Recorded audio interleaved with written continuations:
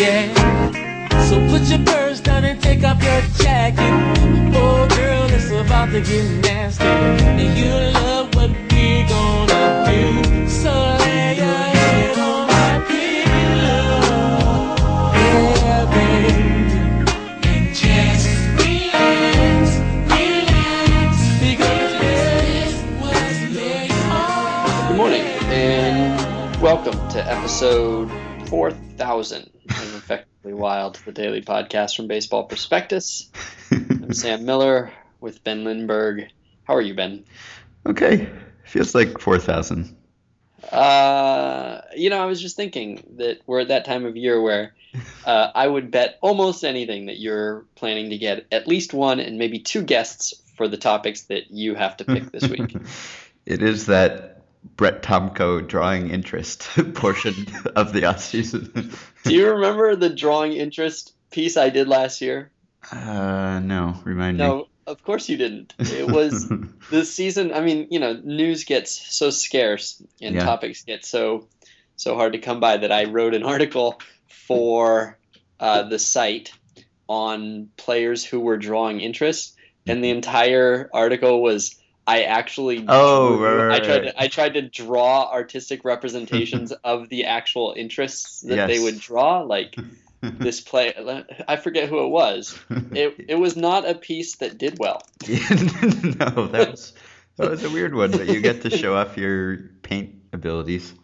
It was arguably the weirdest one I've ever done. Freddie Sanchez drawing interest, and Jason Giambi is working out and drawing interest, and Adam Kennedy drawing interest. And I tried to represent in a visual style the interest they drew that they would have drawn.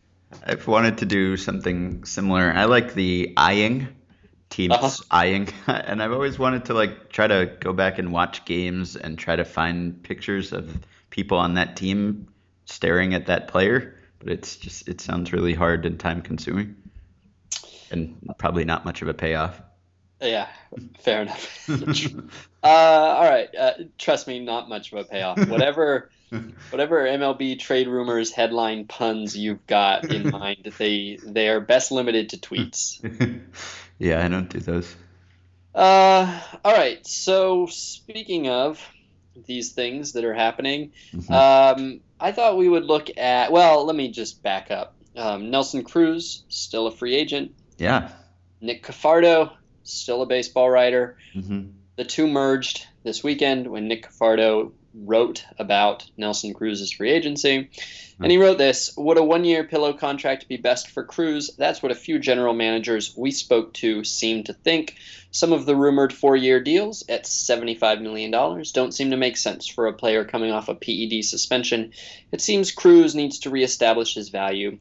It would open more opportunities for him in places such as Seattle, New York Mets, Toronto, and Baltimore, among others. Cruz remains one of the best hitters out there, but teams are wary about PED guys after they're off the stuff. Yeah.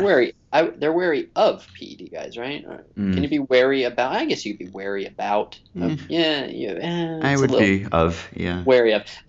So I thought that we would look at, if I'm counting correctly, there are 6 of Baseball Prospectus's top 25 free agents, or maybe just R.J. Anderson's top 25 free agents available, not counting A.J. Burnett, who is a special circumstance. We stand behind him as a company. You can say Baseball Prospectuses. Yeah, and I did. And so 6 of the 25 top free agents are still free agents. You and I believe, are both generally fans of pillow contracts. The term, and because we like the term, we have talked about them before. I thought we would just go over these 6. Actually, there's 7 if you count. They must all be pitchers and Nelson Cruz, right? Probably. Nope, not true. Nope, not the case. So almost. 7. And I just thought we would go through and see whether I actually I think that the pillow contract should be. I think it should be much more frequent. So I thought we'd go through and see whether you thought any of these guys are also have reached the point. Anytime a free there's a certain point in the offseason where inevitably any free agent that is left and has potential value in his performance will start getting pillow contract talk about him. Like, and that makes sense because free agent there's evidence that free agents make less once they sign later at a certain point. Once they sign this late, they get less for how good they are than guys who sign earlier. And presumably, if that is a line that goes straight down into spring training, then every day makes it sort of more tempting to have that conversation about them. And so I don't know if we're at that point quite yet, but there are only 7 of the top free agents left. So maybe we are. So I thought we'd go through and see if you think they have a case. So first, Nelson Cruz, who is number 11, and we'll start with him because that's what we're starting with. Does this make sense to you? Does it make sense to you that Nelson Cruz would need a pillow contract to rebuild his value after a PED suspension? I don't think so. I don't buy that. I don't think it has much to do with the PED suspension. It might have something to do with it, but we've seen every other player who's had PED suspension get work, right? And most of them haven't seemed to take huge pay cuts. I mean, Johnny Peralta's doing pretty well financially these days, although I guess his suspension, I guess, was for a 2012 thing that he did. So theoretically, he was clean last year, maybe, if I remember the sequence of events. But so I guess you could say the teams weren't scared of him because he played well last year. Whereas Cruz, they could be scared of him, but I don't know.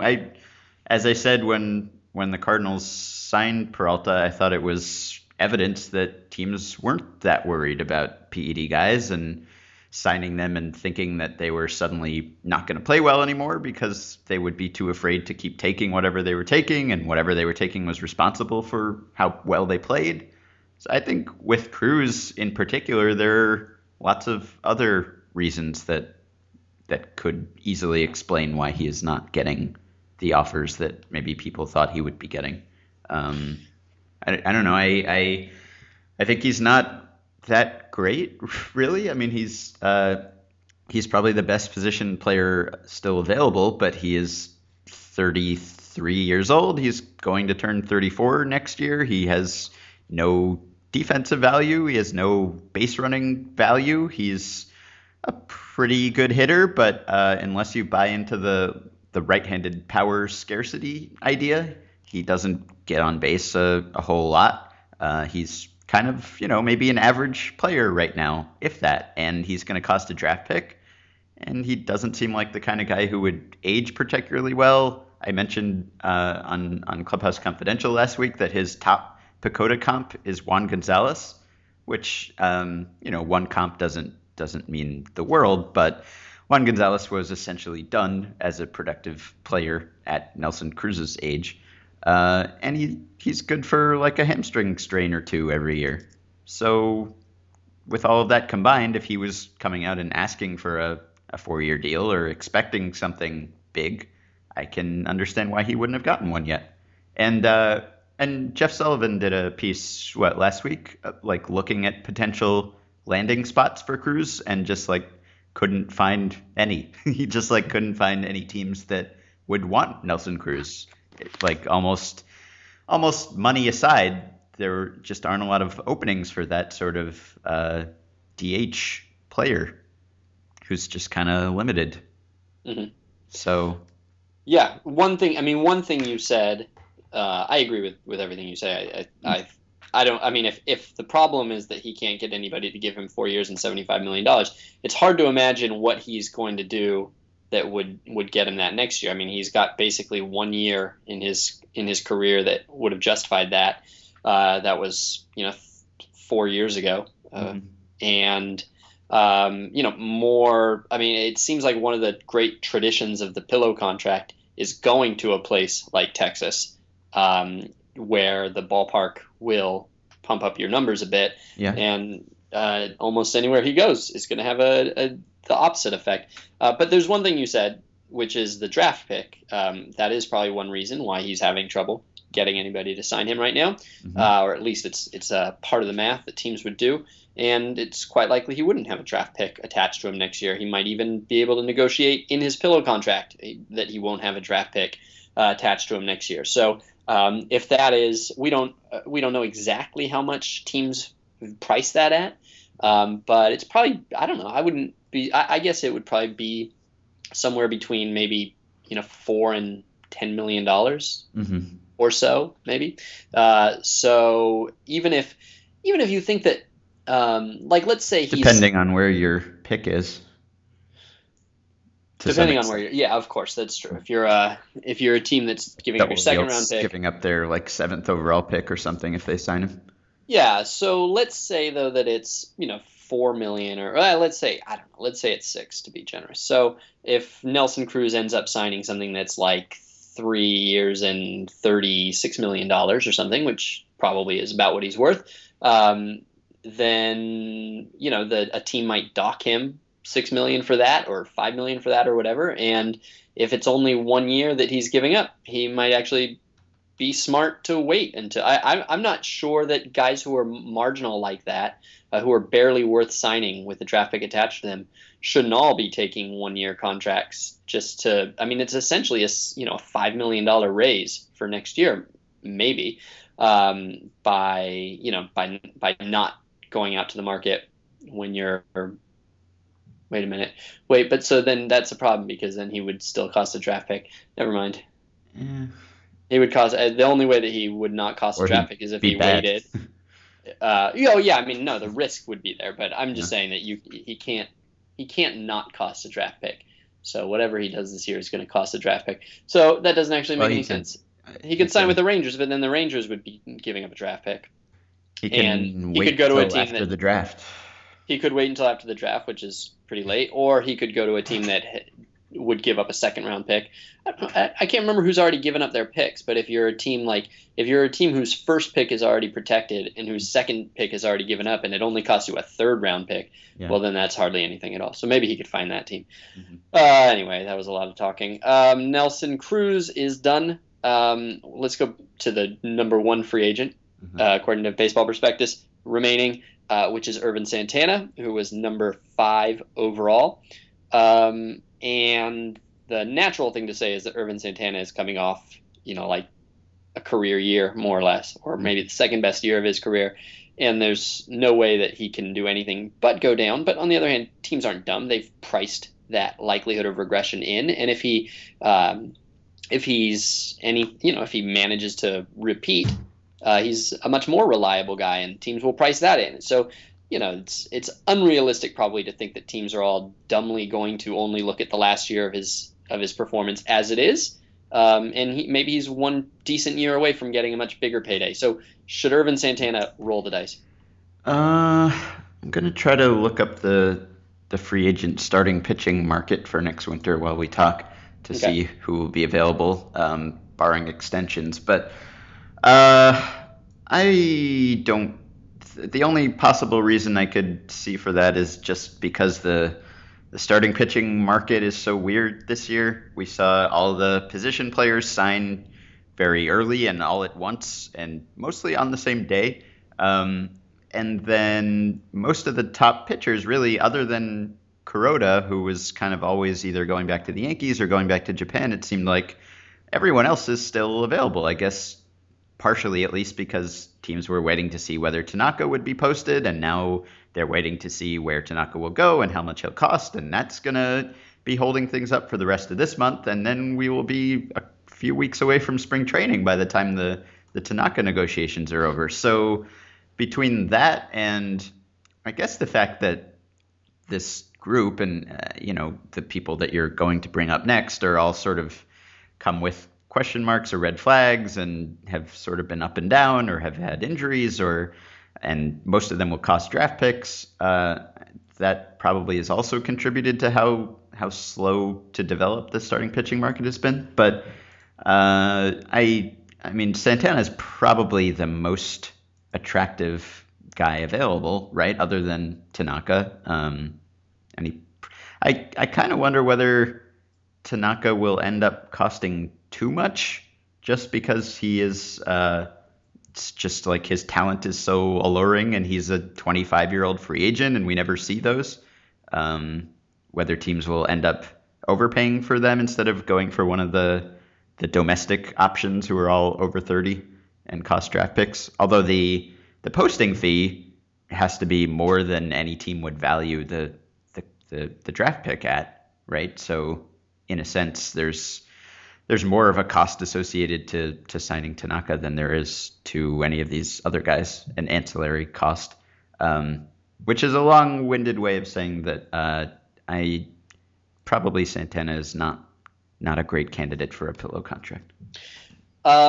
It seems so. The other two pitchers are who are also starting pitchers and who are also on this list are Matt Garza and Ubaldo Jimenez, and the three of them are actually all fairly different, quite different, different circumstances and different types of pitchers.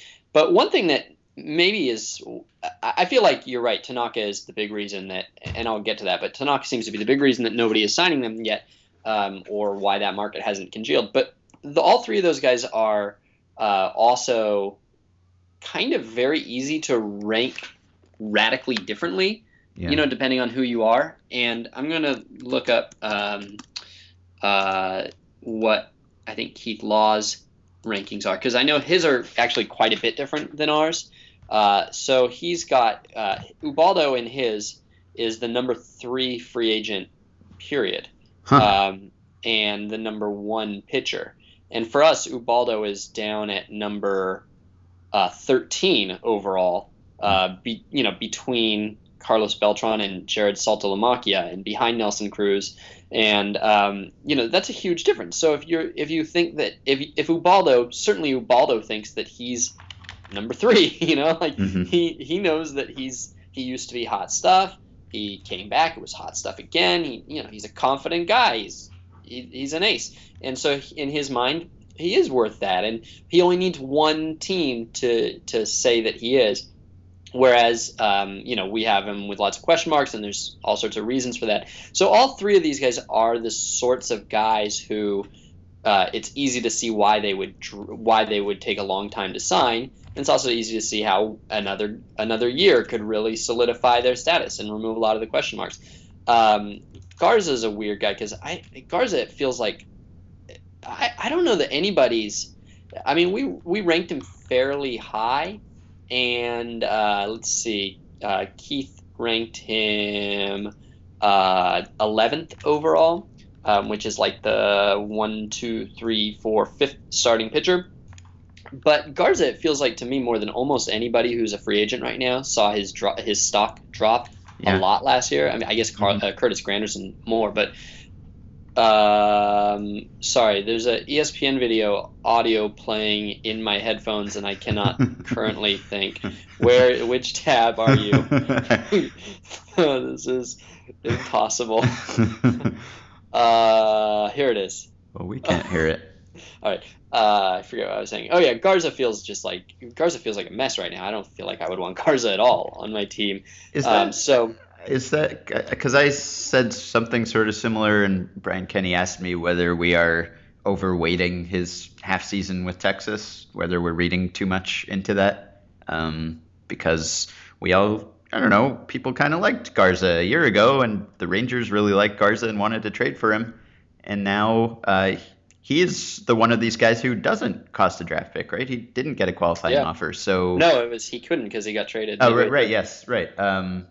So theoretically, that should make him more attractive. So it should. Why are we so scared of Matt Garza? Is it just the injuries? I mean, that's a good reason, but yeah. Well, remember when you wrote? He's not this bad, but remember the piece you wrote last year about Sean Markham when Sean Markham signed and. Yeah. Well, yeah. Well, we talked about Sean Markham a few times. And I said that I was giving up on injury rehab guys. Yeah, because eventually, even if they come back, they tend not to be like, eventually the injuries catch up to the performance. It's not that if a guy is good but he's always injured, you think, oh well, we just have to wait for him to be healthy and then he'll be great. But what actually happens is the performance catches up to the injuries and he stops being injured or good and just stop. He just becomes neither of them. Mm-hmm. So ever since then, I don't know, maybe I've been a little less inclined to guys who I feel like are a certainty to be on the DL at some point in the year. He's not quite in the Markham class.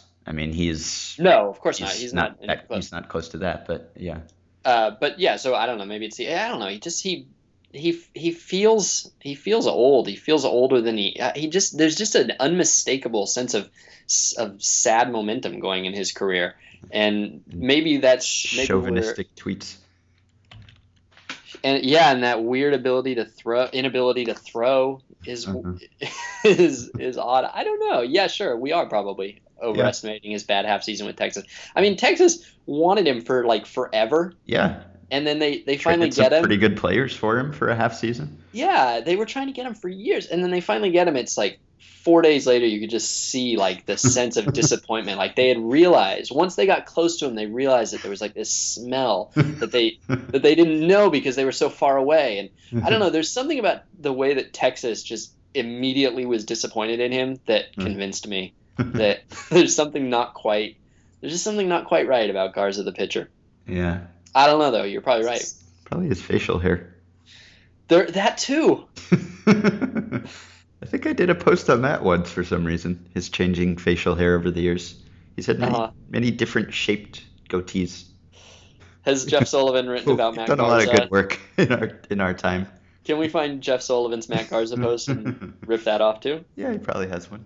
He probably does. All right. So the starting pitching free agent market for next year.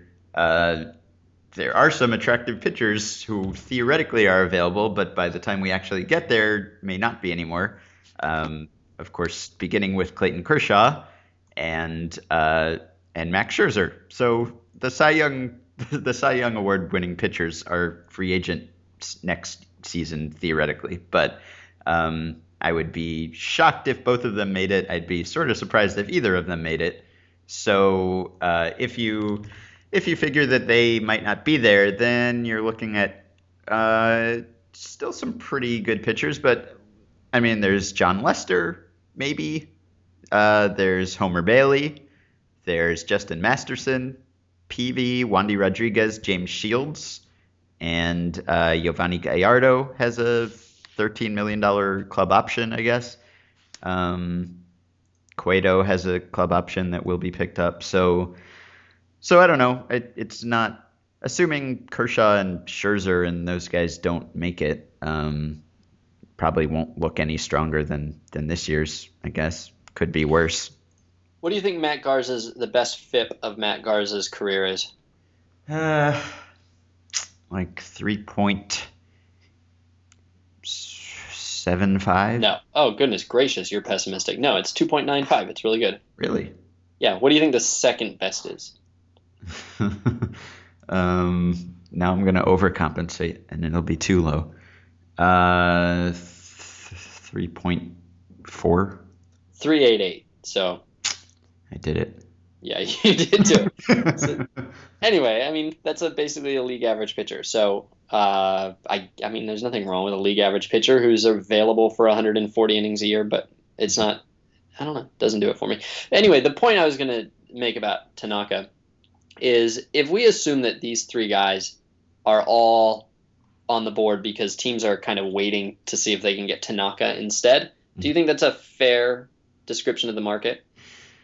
Like if there was no Tanaka, would these three guys all be available? No, probably not. Would any of these guys be available? I'll say yes. How many? Maybe one. So there's at least two teams that are waiting to sign these guys and would otherwise be interested in signing him, but for Tanaka and probably maybe even more, because it's not, that if say one team signs Santana as soon as Tanaka goes off the board, there might have been four teams that were trying to get Santana. So there might be this whole grip of teams, like a half dozen teams that are looking at these guys and thinking, boy, I'd really like one of these guys, but I'd like Tanaka even more. Doesn't it feel like this is the time to strike? If you're one of those teams, you have to think your odds of getting Tanaka are not very good. There's probably, a dozen teams that will try to get Tanaka, and probably 5 or so teams that are really credible, that have a really credible shot at it. So you've got, at best maybe like a 1 in 6-ish, 1 in 7-ish chance of getting the guy. And as soon as someone else gets him and you miss him, then all of a sudden there's going to be a run on starting. There's a run on Garza and Santana and Ubaldo. So I guess maybe those 3 guys have had something planted in their mind that they're going to get this huge payday after Tanaka signs. So maybe you can't get them at a discount right now. But it feels like it would be a pretty good position to be the one team that's like, caressing them right now and saying nice things. So especially if you're the team that figures of the, say you're one of the 5 teams with a credible chance of Tanaka, but you think you're like the 5th team with a credible chance of Tanaka, well, then that means you're still the 4th team with a credible chance at Santana when it all comes down. Anyway, I'm surprised. I'm surprised that it works this way. It feels like it shouldn't work this way. All right, the last, Yeah, go ahead. Okay, the last 2 in the top 20, whatever I said, are both position players. One is Kendrys Morales. Well, AJ Burnett was also in there, right? I said that I was you did? Okay, I didn't hear that. Okay. Yeah. Because he's going to retire or go back to the Pirates. Because he said that, yeah. Yeah. And it was, So, okay. So Kendrys Morales, pillow contract? Yeah, well, any contract that someone would give him. I don't. Can you even call it a pillow contract in this case? Because I don't know. I feel like he's not gonna. Like, would a team give him a ton for 1 year? No. They would not give him a ton for 1 year. They would give him not very much at all in exchange for giving up a draft pick maybe and let him walk away at the end. It's hard to see what he does to increase his value other than shed the compensation pick, and also maybe he finds a team that lets him play a position and he does it like maybe he turns out to be like a +3 first baseman and all of a sudden the narrative around him changes and he stays healthy all year. That's super duper risky though. If you were putting your entire career earnings in a 1-year pillow contract situation, and then you're going and playing the field 150 times, which is the entire question around you, then that's not very safe. But I could see, it's hard to see how he makes profit in any situation right now. It's a weird situation for Morales. He'll end up getting more than we think. Yeah, just like Loesch did. Yeah, just like Loesch did. Just like everybody does. They all make more than we think. So no, you're saying no. In an interview with Peter Gammons today, Scott Boras expressed his confidence that Kendrys Morales and the next guy you're going to ask me about will find good contracts with teams that will put more value on their contributions than the value of possibly 2nd or 3rd round draft pick. Oh. So that's more or less what you said about Cruz. Yeah, I mean, half the league could sign one of these guys right now without giving up a first-round pick because they've either already given up their first-round pick or they have a protected pick. But the problem is that most of the teams with protected picks aren't the teams that go buying big free agents. They're protected because they're usually they're bad. Boras suggested banning qualifying offers for players over 30 and a monetary compensation, whatever the Venn diagram is that includes just his clients. We should ban the qualifying offers for them. And a monetary compensation system for teams who lose free agents under 30 that the clubs can reinvest in signings or draft spending. So hard to follow that, but we should make the system more complicated. Almost anything that adds details to the compensation system bothers me because it should be done away with completely. And adding patches just makes it probably harder to get rid of. So Stephen Drew is the last one. And I could see a case for Stephen Drew. Can you see a case for Stephen Drew? Yeah, I'm surprised that he hasn't drawn more interest. Oh, you mean as a qualifying offer candidate? As a pillow contract candidate? Yeah, I guess. I mean, he's coming off a strong year. He stayed fairly healthy, and he hit well, and he fielded well, and he won the World Series. And I And he's 30. I mean, he seems like he should have been a more attractive candidate than this. If the Cardinals were willing to pay Peralta as much as they did, because it seemed like they were kind of getting held hostage when they were trying to trade for a shortstop, and they seemingly didn't have much interest in him. I think they said something like, teams were asking too much in trade, and the only other available guy who was good was going to cost a draft pick, and that's why they went with Peralta. But it sort of surprises me that, I mean, I don't know. Let me look at the free agent shortstops for next year, but it's not even close. He's by far the best available. He was the best available. I don't know. Why do you think he? Let's see. It's Asdrubal Cabrera is a free agent next year. J.J. Hardy is a free agent. Jed Lowry is a free agent, and Hanley maybe if he doesn't get signed to an extension. I just think because he, more than anybody on the list, except for Ubaldo, and maybe more than Ubaldo, but except for Ubaldo, feels like he can really change the story of who he is as a player with one more good, healthy year. I mean, he is potentially, I think he is potentially a 4 to 6 win player who still has tremendous questions about his health and about his consistency. And if he had a 4 to 6 win season as a shortstop, then next year he's old enough that he's not going to necessarily ever get a huge deal, but he's younger than Shin-Soo Choo, yeah. Yep. Mm-hmm. And he plays shortstop. He plays it well still. It seems to me that's at least the story around him. And it seems like there's the difference between him signing right now and the difference between him rolling the dice and having one more year like he just had is potentially like $60-ish million. Mm-hmm. And Ubaldo's the same way. I mean, Ubaldo is right now seems to me a guy who I don't know, maybe Anibal Sanchez kind of deal at the slightly higher end to me. At the higher end to me. But one more year like he had from late April on, and all of a sudden he becomes a $140 million guy. And so to me, that's when you do a pillow contract, is when you can really reestablish who people see you as. Because everybody gets lumped into categories. All these players, they hit the market and they're immediately lumped into a category as a number 2 pitcher or as a, whatever they are. That's what they are, as a, bat first, power hitter or whatever, and then they get compared to a bunch of guys who are in that category, and they get a deal that's pretty similar to guys in that category. So if you can jump a level, if you can jump a tier or two, it makes a lot of sense to me to risk it. Drew's a very rich man. He could probably risk, a big pay. I don't know. I shouldn't tell him what he should risk, but it feels to me like Drew more than anybody could end up being a real bargain right now at whatever deal he signs, and mm-hmm. therefore he should probably not sign it. Mm-hmm. Okay. So we talked about a bunch of free agents. Mm-hmm. Okay. Show over?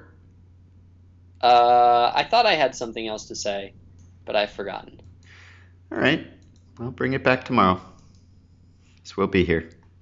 Okay. Send us. Wait, hang on. It's coming back. It's close. It's coming back. back. Like it's close. It's coming back. What if they had wouldn't you love to see a 1 year?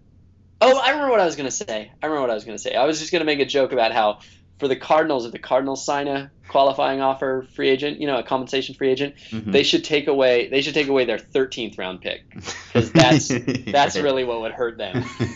That's where they get their stars. Yes. You take away their first round pick, they won't even notice.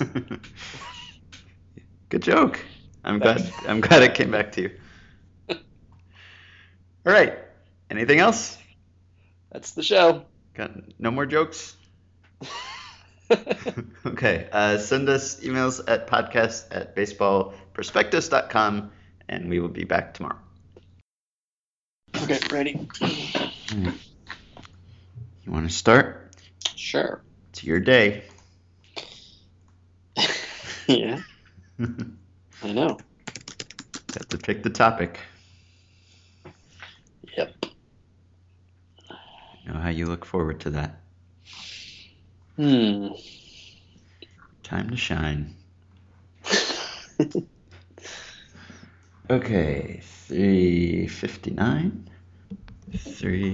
Wait a minute. Oh, Hang on. I just realized something. Hang on. cold feet.